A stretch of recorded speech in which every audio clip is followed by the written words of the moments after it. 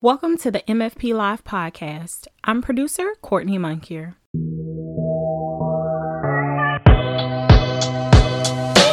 On this episode of MFP Live, publisher Kimberly Griffin and editor Donna Ladd speak with Arisa Napper-Williams. After losing her son to gun violence, the Brooklyn, New York native founded the nonprofit organization Not Another Child, based in New York City. She talked about how starting her nonprofit in 2007 not only serves as a way for her to help grieve over the loss of her son, but also as a way to help other families and especially mothers who have experienced similar tragedies. In her work, she helps family members who have lost loved ones to gun violence get the respect and the attention they deserve from police and other officials. Arisa also talks about how her nonprofit provides multi-step solutions on curbing gun violence in New York City that can be replicated in Mississippi and other places. Here's Donna. I met Arisa a few years ago. I was trying to think exactly when. I think I know. Bottom line is that I have been doing a series of stories for The Guardian and really kind of immersing myself into violence prevention efforts in New York City to kind of try to understand, how cities and experts are approaching violence prevention, particularly gun violence, and especially in Black communities where the violence is disproportionate. I met Arisa originally because the NYPD sent me to her. Mm-hmm. Remember that Susan Herman at the NYPD I interviewed, and at the time Susan Herman, who's kind of an expert in victims issues among other things, but I think she was the deputy commissioner of collaborative policing at the time, right, at NYPD. And she was telling me after my first interview with her, she said, you have to get in touch with this mother from Brooklyn who is really kind of doing remarkable things around violence. And she explained to me that you had lost a child to gun violence. And anyway, I called you up. And after that, it was just a whirlwind. Like every time I'd go back to New York City, I would text Arisa and I'd say, okay, what's going on? And she'd screech her car up in front of my Airbnb and say, come on. Right. And yes. And you were talking so fast and like moving so fast from thing to thing to thing that I never quite knew where we were going, because you didn't quite take time to tell me, right? Do you remember this? I remember. And it was just adventure after adventure. When I say adventure, I mean intense, deep, thoughtful event. No, we laughed a lot. Don't get me wrong. We've been to church together. We've been to funerals together. We've been to a fake funeral together, if you recall. We went from a real funeral to a fake funeral. Yes, it was a commercial that Man Up was doing. Yes, after an anti-violence commercial. That's right. Yes, Kimberly looked really confused about the fake funeral, but it's like I was like, was it insurance fraud? I know, right? No. So we may talk about that during the show because it was actually a very intense, serious thing. But it was just this, and then through doing that, and this is how I want to introduce it. And then, I'm just going to wind her up and let her talk because, y'all will see. Through doing this, I learned so much. And I was studying and talking to all sorts of experts other than that, John Jay College and other places. But I've never learned more for sure about violence and anti-violence programs and the plight of victims and victims' families as I have hanging out with Arisa in New York City and taking me to every part of the city and just introducing me to all sorts of people. So I have wanted to have you, as you know, I've wanted to bring you to Mississippi for a while now to talk to people here, particularly victims' families, and the pandemic hit and all sorts of things. So we finally have you is the point of my speech. And I personally am so thrilled to see you again because it's been way too long since I haven't been back. But welcome, Arisa. I'm so glad you're here. Thank you, Donna. Why, thank you. I am excited to be here. And this is something new. I knew of you being a writer and, with the paper and everything. I love this stream though. This platform, the pandemic has given us so many creative ways, It has. And so I just love this platform to be able to come, and when you can't be there for a physical touch, you can at least be there physically like this. So I am glad about this opportunity, and let's go. I know. Let's do this. And so what I want you to do first is to set the table.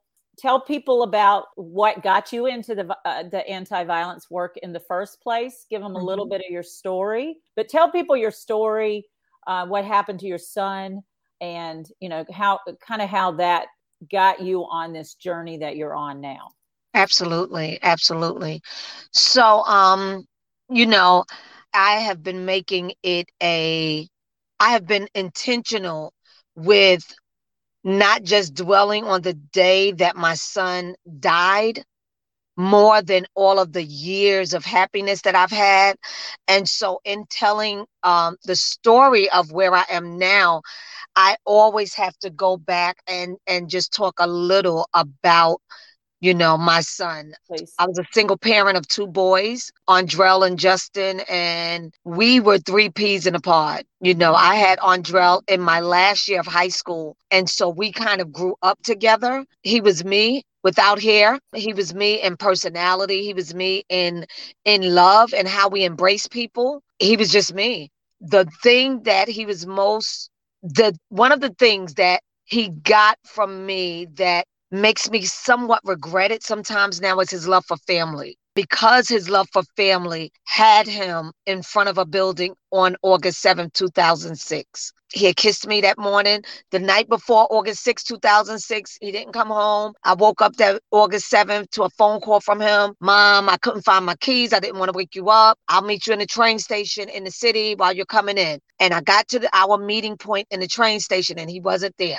And a half hour went by. He wasn't there. 45 minutes went by and I was underground. And at that time, you could not dial from underground. But for some reason or another, which I'm very grateful for, I stayed there and waited for him.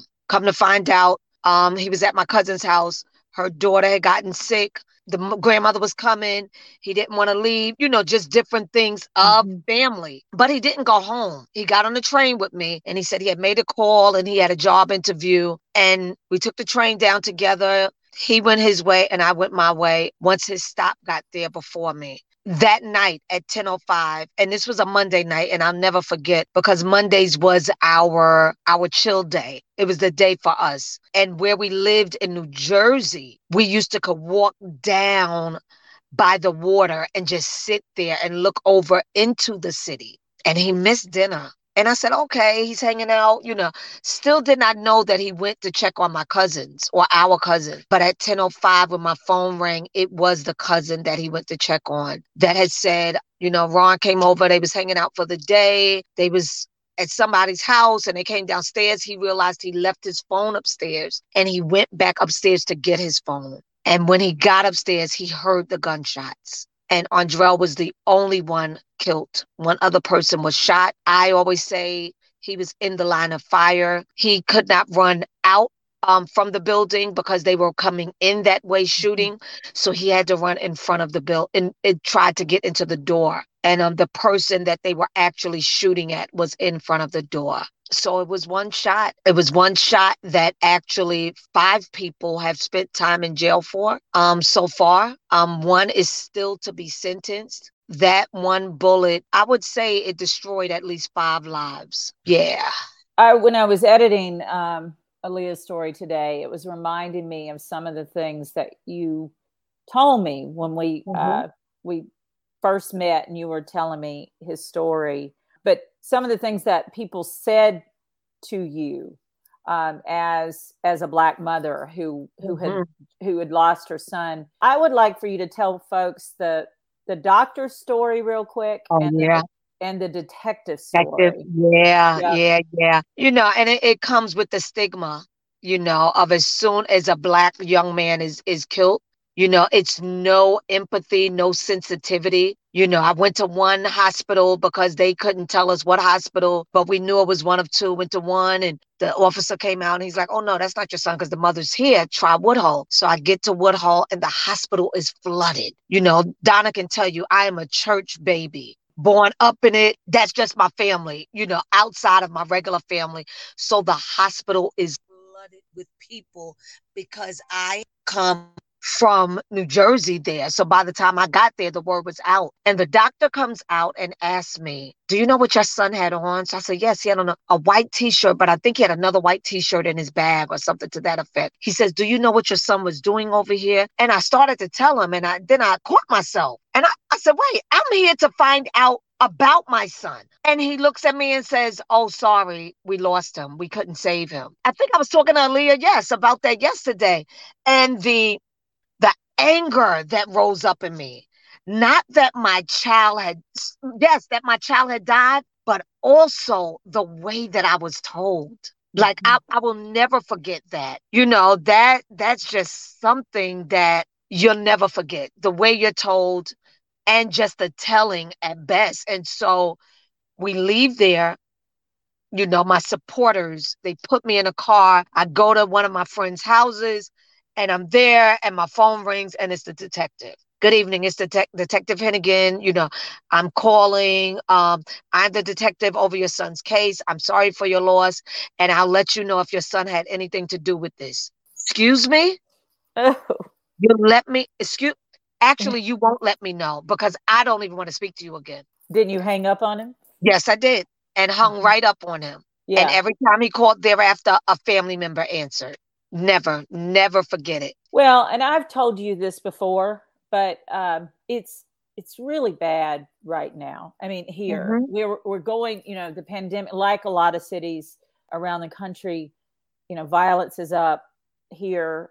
And so we've been doing, including Aaliyah's been doing a series of stories talking to mothers and families who've lost their kids, focusing on, young Black men as victims. Right. And this is one of the women here, Shanika Green, is there to the left. And so Aaliyah did this story. And one of the things you'll see in the story, and she's going to be in your story again, too. Okay. But I've heard this over and over again. The police here will not follow up with families. Like they won't. And they can't, there's no mechanism for them to get information. Now, I say that about certainly our Black families. I have a feeling that some of our white families bulldog their way in there and get treated differently. Absolutely. But this Shanika lost Tremaine in 2020, and his body was found shot up on the side of a road.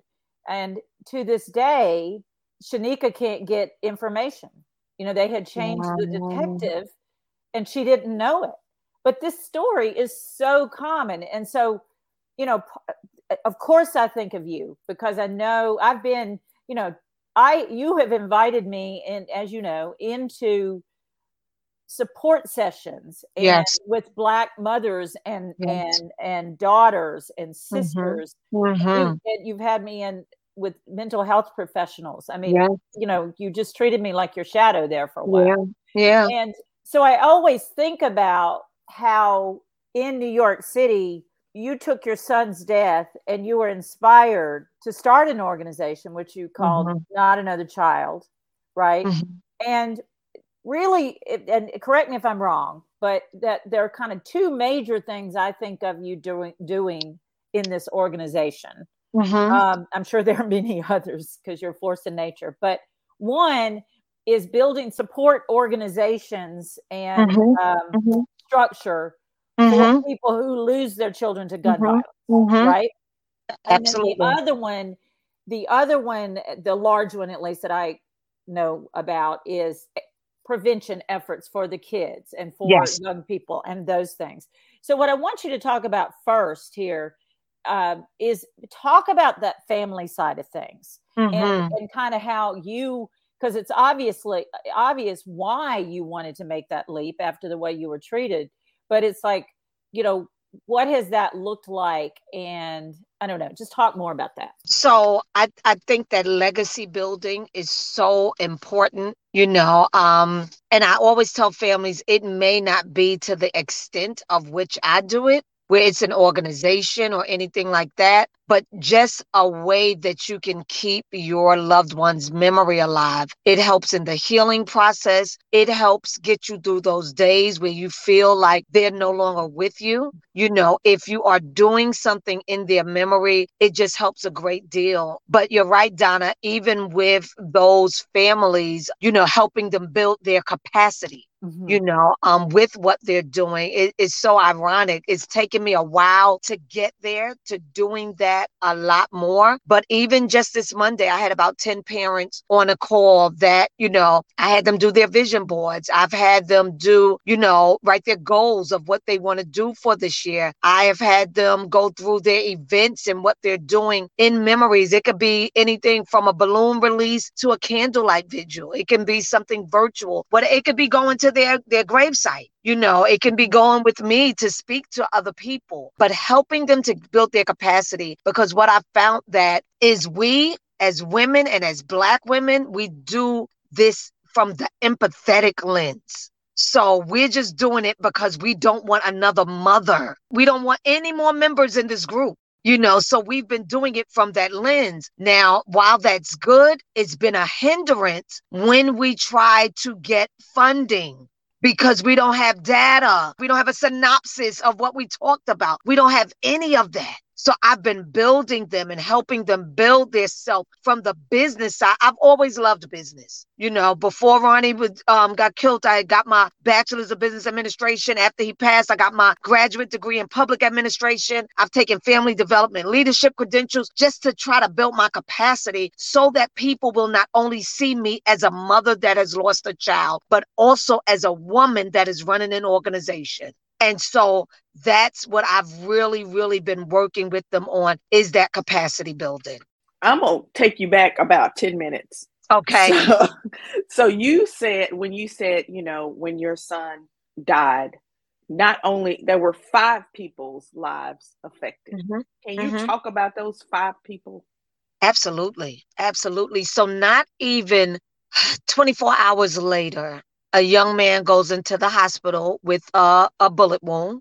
And so they've already put out, I think it's called APB to the hospitals. If anybody comes with any, bullet wounds or shooting, anything like that, to report it to them, which I guess they do that anyway. But this was a 15-year-old young man. Come to find out, he was one of the shooters. He then told of another young man that had recruited him and had promised him drugs and a gun, I guess to keep him on his life of crime. And so then that young man was arrested. And so it's so ironic because Donna met me through Ceasefire, which is where Commissioner Herman had us speaking, and we're still doing it, to gunmen of gangs and crews and, or whatever they call themselves. And so I'm at a Ceasefire. And I tell my story, and at Ceasefire, you have the assistant district attorney, you have one from the Supreme Court, you have someone from the U.S. District Attorney's Office. And so, what's her name? You just said it. Oh, Susan. She comes to me and she says, Orisa, someone went from the U.S. District Attorney or whatever, the feds wants to meet you. So she introduces me. So he says, what was your last name again? So I said, Napper Williams. He said, we're working on your case. I said, no, you're not working on my case because, the young man that shot my son is locked up. Actually, the 15-year-old only got 9 years. He may be home by now. The 25-year-old was just coming home from jail. So that was his 3rd strike. He got 25 to life. And he says, no. It's deeper than you think. And I said, oh, okay. And wow.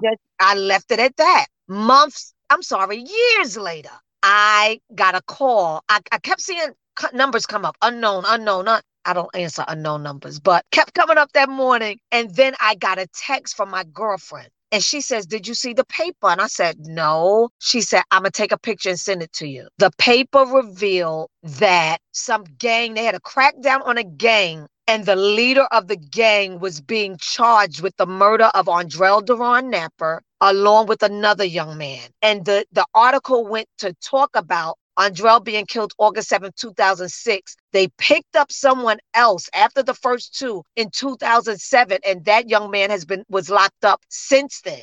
That man turned federal informant on them and brought in two others. So the last one that they had gotten, because he was on the run, was the actual leader of the gang. Never shot a gun, never did anything. All he said, those young men came and said, the young man you're looking for is in front of this building on Tompkins Avenue. All he said was, go get him. And they charged him on that. Wow. And he actually was found guilty, RICO charges, Andrell's murder, another murder. And that was right before the pandemic that he was found guilty. And they have yet to sentence him because the courts are still closed in a lot of ways. It would have been perfect. Actually, his sentencing date was my birthday, September 17th. And they moved it to February. It should have been tomorrow, but they moved it again. So all of them have been, that's the 5. And it does not make my heart happy. It doesn't.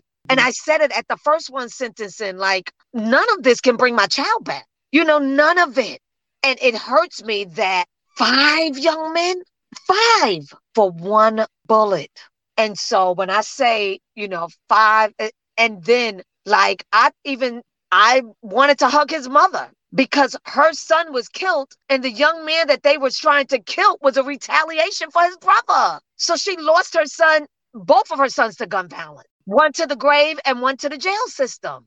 So one of the things that we, and Donna's work that we've been working on, is we've been doing something called solution circles, where we sit down with the community and talk to them about solution for the problems affecting their community. And what day is it, Donna? Oh, Tuesday night we sat down. And it was a talk about the uptick in violence because of the pandemic.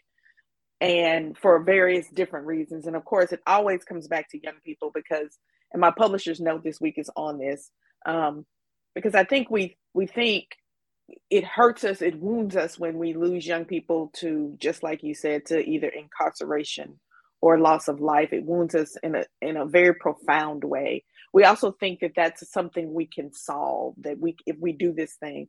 But I do want to talk to you about solutions. And things that you've seen work and things you've seen that don't work and things you think would work. It's so funny when before the show started and Donna called me, all of the noise you heard was about 30 to 35 young people doing their vision boards for this year. So that is something new. We're starting with them, allowing them to write their own narrative, allowing them to write what they're trying to achieve and us supporting them. So many times we want them to co-sign what we want to do for them, opposed to letting them have input on it. Right. So with writing their visions, at least they're showing us, they're having input on their life, not, so you in 12th grade, where you going to school at? No, what do you want to do after school? Okay, you're not cut out for school. Okay, then how else can we help you? But so those are some of the things, Donna knows that I work extremely close with Man Up. I think that partnerships are like the biggest thing since sliced bread. So we have been partners with a lot of organizations that, we provide that therapeutic.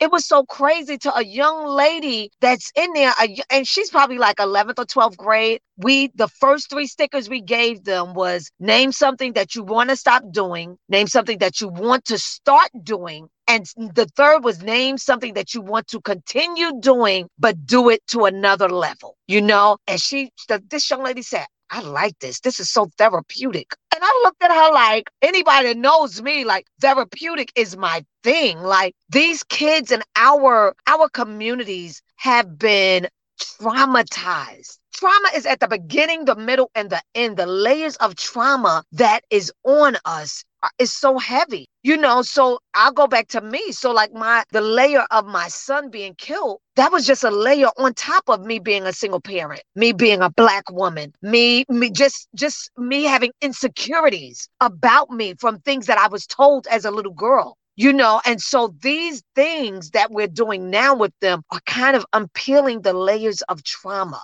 kind of helping them enforce who they are, yes, kind of helping them heal. And so, that's some of the things that we're doing with the youth as far as that. The biggest solution that I see, and I have been doing a lot of national work with the Black and Brown Peace Consortium, and a comprehensive approach in our communities is so needed. That comprehensive approach, what happened in New York and what makes New York we can't even believe the ground that we have made. Man Up went and they got the cure violence system from Chicago. They brought it back to New York. They did it for a year. Another organization did it for a year, where they had violence interrupters and outreach workers, and they're in the streets. And, these are street credible people. So they go where we cannot, they interrupt violence of people where we would back up. And as much as we would want to we would not. And they realize, though, these two components, while they are needed, while they are what the community needs, they are nothing without wrap-around services, without therapy, without professional mental health services, without legal aid. Without those things, they're nothing. Because even the ones that's in the streets working it, the violence interrupters and the outreach workers being street credible, they need the services. And so we created a system called the crisis management system, where first responders, we have it on our app. As soon as something goes off, whoever's in that area, that's who gets there. They get to the scene with the cops and everybody else. We have hospital responders that go to the hospital and meet them there, that have relationships with the hospitals, so that the hospitals will start throwing people out, and how people get in the hospitals. And so we have wellness for them. We have a chief of streets. It's a lot. And what we've also implemented is credible clinicians. Because yes, with that therapeutic and that professional mental health services, the city tried to throw on us, okay, these people should be accredited with so and so and so, but they're not culturally competent. Woo. And that is what we needed. And so we wrote the script. Just like we have credible messengers, we want credible clinicians. And that was something that we wrote into the script as well. And so, it's really, really been working. De Blasio, before he left, he did set it up because, the funds for it was something else. He made, I think we have about 30 something sites now across all of the boroughs, from Staten Island to Queens to the Bronx to Brooklyn, has about 10 different sites. And now that we have Eric Adams as our new mayor, he's doing some phenomenal things with that as well, because they see that it works where it's at. And so their thoughts are to expand the catchment areas, expand them. And so on the national level, working with Anthony from Cities United, working with Dr. Chico Tillman and others that go to these cities and they implement these programs and these models, I am enforcing that every city should have a survivor working hand in hand with the model, because we bring a totally different present. You guys are bringing one side of the gun and we're bringing the other, but you have to resolve it reaching both sides. So that's a lot of our solutions. Another thing that we've been working on that Eric Adams has enforced is that all of our city agencies do their part with CMS. And so we've been creating a document. What is our needs, even from the sanitation department? My need is that we come together with an agreement of a specific time that you will have our baby's blood washed off of these sidewalks, because these parents should not have to go back to their buildings and step over their child's remains and their blood. And I had a parent right before the pandemic. Her son died she came out and saw her son rolling down the stairs. 2 days later, she came back so that we can do a balloon release, and his blood was still there. And that is compounded trauma that we are causing on people when it doesn't have to even be like that. And so we have the ability now to work with all of the city agencies, with Department of Education, with Human Resources Administration, with all of them. And if anybody knows New York, we got an agency for anything. And we gonna work them too. Well, and it is, something I have talked about in recent years here a lot partially because of all these little road trips around New York City that you took me on, and all of these things that I learned there, is that we desperately in Jackson and in Mississippi need system. Yes. You know, we need, because Arisa, when you visit here, you'll see and talk to people, you'll see what I mean. There's just a hole in every bucket. You know, there's, you know, a young person and you know this too, I know, it's like most of the programs that exist for young people don't actually serve the young people at the greatest risk of committing violence and getting involved in retaliation cycles, which is really important thing for people to understand, is how much of gun violence are retaliation cycles. You know, exactly. I went with you to, we talked about funerals at the outset. Well, one of the funerals you took, a funeral you took me to was kind of a high profile funeral. Yes, after the Edwin, is it Edwin? Yes, McFadder? Edward McFadder. That's right. Who is Shanduke McFadder. And I had already been out on the beat with Shanduke McFadder, because he's a credible messenger. And when you talk about, I'm going to do the connecting tissue, but when you talk about man up, what you're talking about for others to understand is that is the model of credible messengers, much as we are trying to, or the city is trying to get going here with Strong Arms of Jackson. In fact, A.P. Mitchell of Man Up came down here to help get that started. Nice. But here's, and I'm gonna get back to the funeral in a second because I'm on that. But here's the thing.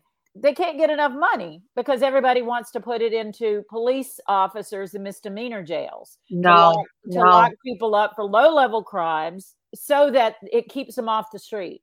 You know? And so the resources aren't there, and there isn't a system, right? Now the funeral, the reason I brought that up, because you and Kimberly were talking about retaliation. And if there was anything I had to learn to fully to get what's going on, is, you know, I saw it at this funeral. I went with you to the funeral. All these credible messengers from, and they're also called violence interrupters, folks. That's right. But from all of these, or in street workers, they're called a lot of things. Outreach workers, From all of these different organizations. And understand me when I say that, most of them have been in trouble. That's the point. That's what makes them credible. That's what makes them credible. They're all lined up outside this church where the funeral is going to be, and as bodyguards. And so we went through there, we go into the funeral. And one of the things that I kind of felt through all that is that they are there because one of the places that retaliations happen are at funerals. I learned from y'all, right?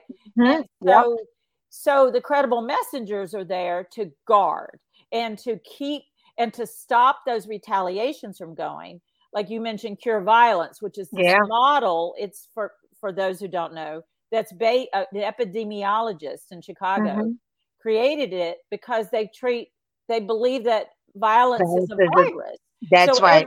So one retaliation can lead to multiple murders, and then they all retaliate. Kind of like you were talking about, that 5 people were affected in the murder of your son. It may be more than that. You know, you never know. So I'm trying to just kind of fill in that so people know what they're hearing when you're talking about that, you know, so the point is police have a role. You know, you mentioned working with Operation Ceasefire. By the way, Arisa was what's called the voice of pain in these meetings with these young men. And that means that a mother who's lost a son or a child talks about the pain. And so that's what you're talking about there, right? So I guess my point in saying all of that is to kind of wrap it back around to this idea that when the fixation is only on saturation of police, which is happening here right now like crazy, nobody else is getting those resources. That's right. Very few of those resources. And we're not and in our community, across races, across political parties, whatever, for the most part, people just believe the answer to violence is police saturation. So my whole point is to bring it back to that and get you to kind of Mm-hmm. respond to, you know, why that Mm-hmm. isn't enough, or maybe Right. even backfires. And it's not enough because, well, I know it's not enough because some of the young people that we have had at Ceasefire, we've had some of them that have been killed. So they went back, so that those scare tactics, they didn't work, and so that is not enough. They do not relate to them like that, And one of the things, and then I'm going to kick it back to Kimberly, but Okay. scared straight is the idea of scaring someone out of committing violence in all these different kinds of ways. Now, what you did with the Voice of Pain, and Ceasefire does engage some scare tactics. And you know me, I have mixed feelings about Ceasefire. Ceasefire, I think it's better than what they're doing here with saturation. So I think because it's supposed to have a services model in it when it's done right. It's just often not done right. But it seems like what everybody here thinks, or almost everybody thinks, is the thing that works, is that police scare people into not committing crime. And that's very short-sighted, right? It is. So talk a little bit about that. Why is that? Like, what are the motivations that are, can't stop? Some of them have even come to me and said, "Miss, thank you for being here. It seems like you're the only one here that's not getting paid to tell us this." And the scare tactic is a little extreme because they want to try to scare them while they think they're not scaring them. And so we're all joining forces. We're all working together. The district attorney, all of the people that's there, the United States attorney, everybody that's there, and Donna knows that it's gotten a lot of bad reviews, it's gotten a lot of bad feedback from it because, I don't think it works. I'm not sure at all. You were talking about when you went to the hospital and the entire church was there.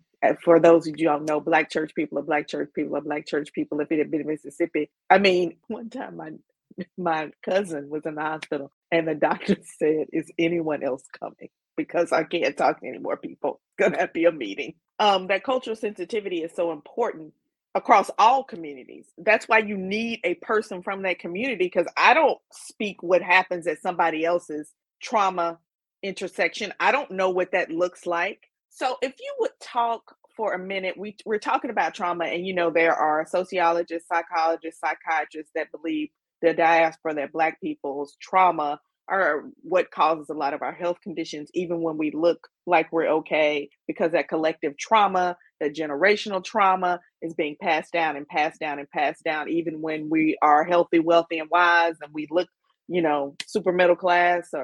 But can you talk about some of the things you've learned? You talked a little bit about things that people said to you when you were a kid, but can you talk about some of the layers, some streams that you've seen go as you've unpacked these layers with our young people? What are some things you're hearing from them? What are some things you've learned from them? Yeah, the absence of parents, and grandparents raising them, the stigmas that they're faced with, especially our Black young men, the poverty state that a lot of families are in, and a lot of them, it's a new, what is it? Gen X and millennials, they're different, and because things can happen. I think we're Gen X. Oh, we're Gen X, so not them. But this younger generation, I'd be so confused with that. This younger generation, it's like because they know things can happen so fast and they can make it happen that fast, that they are the least concerned about a lot of things that we have actually been concerned about, and so their layers of trauma is more, just family things, family cycles. That's a lot of their trauma, the generational curses that they're really dealing with, whether it's because they can make money. But the thing is, if you don't know how to save, if you're just trying to be the Joneses, and all of those things, they come with that, and that is what keep us in that poverty state that they're in. So, those are the layers that we continue to talk to them about, just getting out of there and just, setting those goals and stuff for themselves. And when you talk to them about setting goals, about doing something differently, what are some of the things when they respond, are they surprised? Have they never thought about it? What do you hear from them when you say, if you save, this thing will happen, or if this or this thing will happen? It's different responses, it's different responses. Like some of them, I remember the one that we did prior to this, when we were talking to them about what was their goals. And one said he wanted to save money. No, he wanted to make more money. So I said, okay, so how do you do that? I said, there's two ways that you could do that. Either you could save from what you already make. Maybe you're not, positioning your money correctly, or you can get a better job, which may take you back to school to be able to do more. But I did not know that this boy did not even have a job. Wow. His job was in the street. Wow. And so, they just think of quick things that they can do. Mm-hmm. But it's to them, it's just like, this is the reality of how life has to be. This is what we have to do to survive. And even thinking about the court case, the federal court case, the young man's lawyer started off the trial with saying, I am defending so-and-so. He is from Marcy Projects, where Jay-Z is from.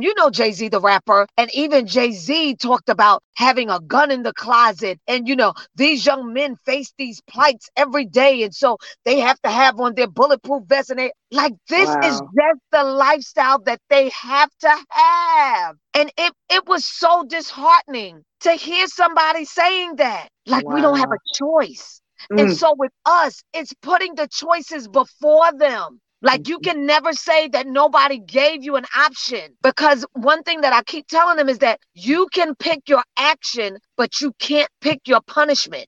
You can't choose your punishment. So choose your action wisely, because the punishment, that's out of your hands. That is out of your hands. So, and then even after we do things like this with them, they have the outreach workers who actually stay on them and work with them. So it's not just doing this one thing and then just leaving them for themselves, but it's, after you put the vision on the board, we actually have documents that will help you, right? Okay, so your vision was that you make more money. So your goal is to what? To increase the money that you have, Bob, what and why? So the packet says your goal, why? How do you want to, and how can you do it? And gives you clarity. Because a lot of times when these things are just in your head, you really can't, think it out. You can't think it out. Well, we're getting close to the end of the show here, but there were a couple things I just wanted to put a fine point on. One is that, I mentioned this fake funeral at the beginning of the show. And I kind of feel like I need to explain that for people just a little bit, but I want to use it because Kimberly thought it was for insurance. Yeah. And I have the pictures for that, the whole thing. Basically, Arisa, after Edwin McFadder's funeral, she ran out. She had all these credible messengers around us. And she said, okay, we got to go to this other funeral home. So I said, okay. I just learned with Arisa, I don't need to ask. It's we're going somewhere next. And so we get to this funeral home, and what I watched Arisa, credible messengers, other people do is film a PSA of a young Black man in a casket who was, they were enacting, and she was the mother supposedly in the funeral. Now imagine losing your son to gun violence and then playing a mother at a funeral all these years later. And I'm telling this story to say that what I observed in New York City around you and so many other people, especially the credible messengers, is just this fire in your bellies to do anything that might stop gun violence, including the PSA where a young man sits up in a casket. It was a bizarre commercial, I can tell you. Yeah, but it was. But it was intense. And that's kind of what I want to say to people. It's there's so many people out there who are doing a lot of different things and just trying things like Operation Ceasefire, that you were doing that. All of your other work, your meetings. I have a photo that I think might be about to appear on the screen that I found while you were talking there, Risa. This is, if it's popping up, this is, remember this? Oh, I see it. Yes.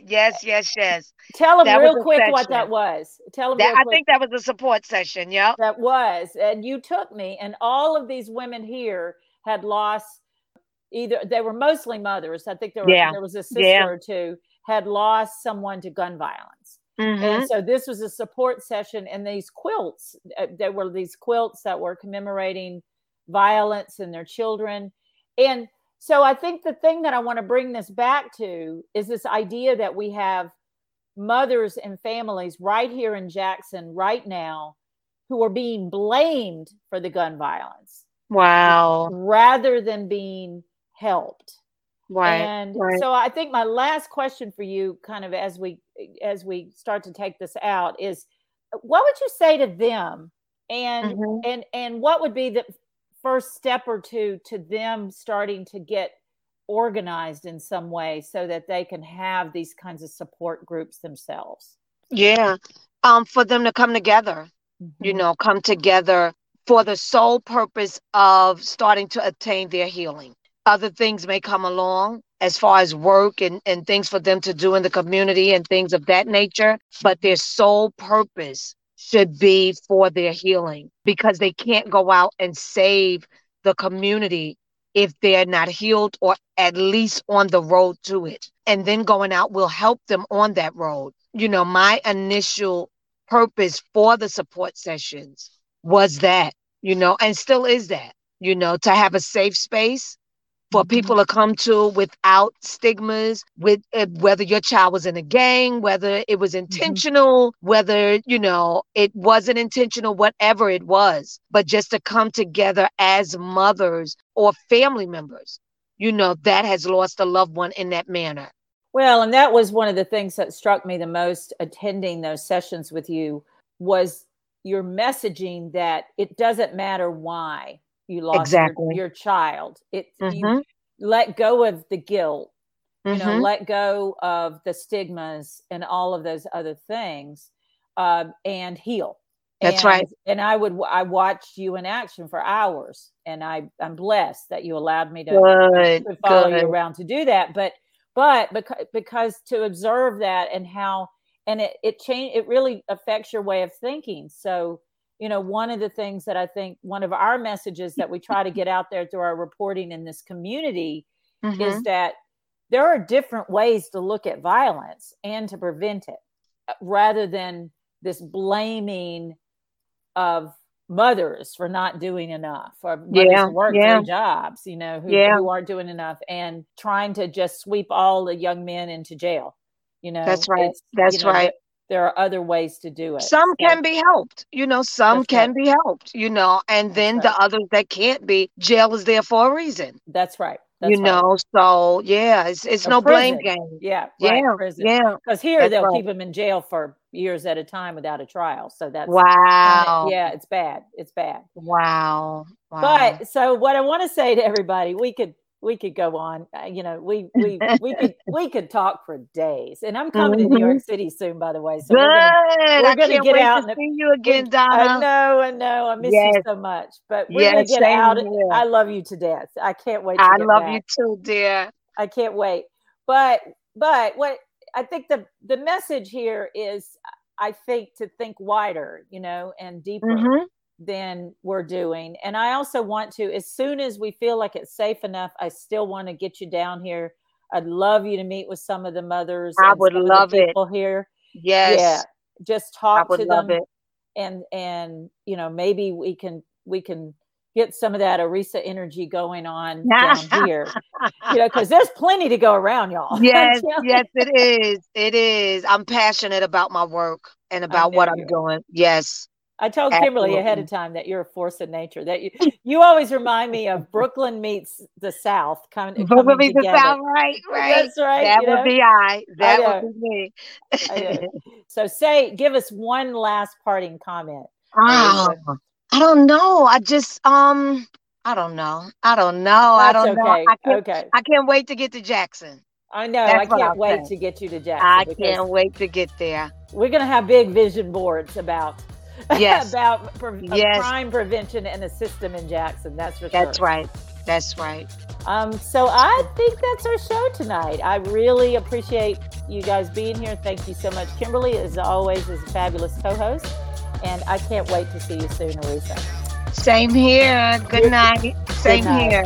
Here's to more adventures. Good night, okay, everybody. Thank you. MFP Live is a production of the Mississippi Free Press, reader-supported solutions journalism for the Magnolia State. You'll find it at mfp.ms. MFP live streams most Thursdays on the MFP's Facebook and YouTube pages, where you can listen live and participate in the show by commenting. The MFP Live podcast is an edited version of the live show. The hosts of MFP Live are MFP co-founders Donna Ladd and Kimberly Griffin. This episode of MFP Live was produced by Todd Stauffer. The podcast was produced by Courtney Moncure and is available on popular listening apps and platforms. Learn more at mfp.ms/live.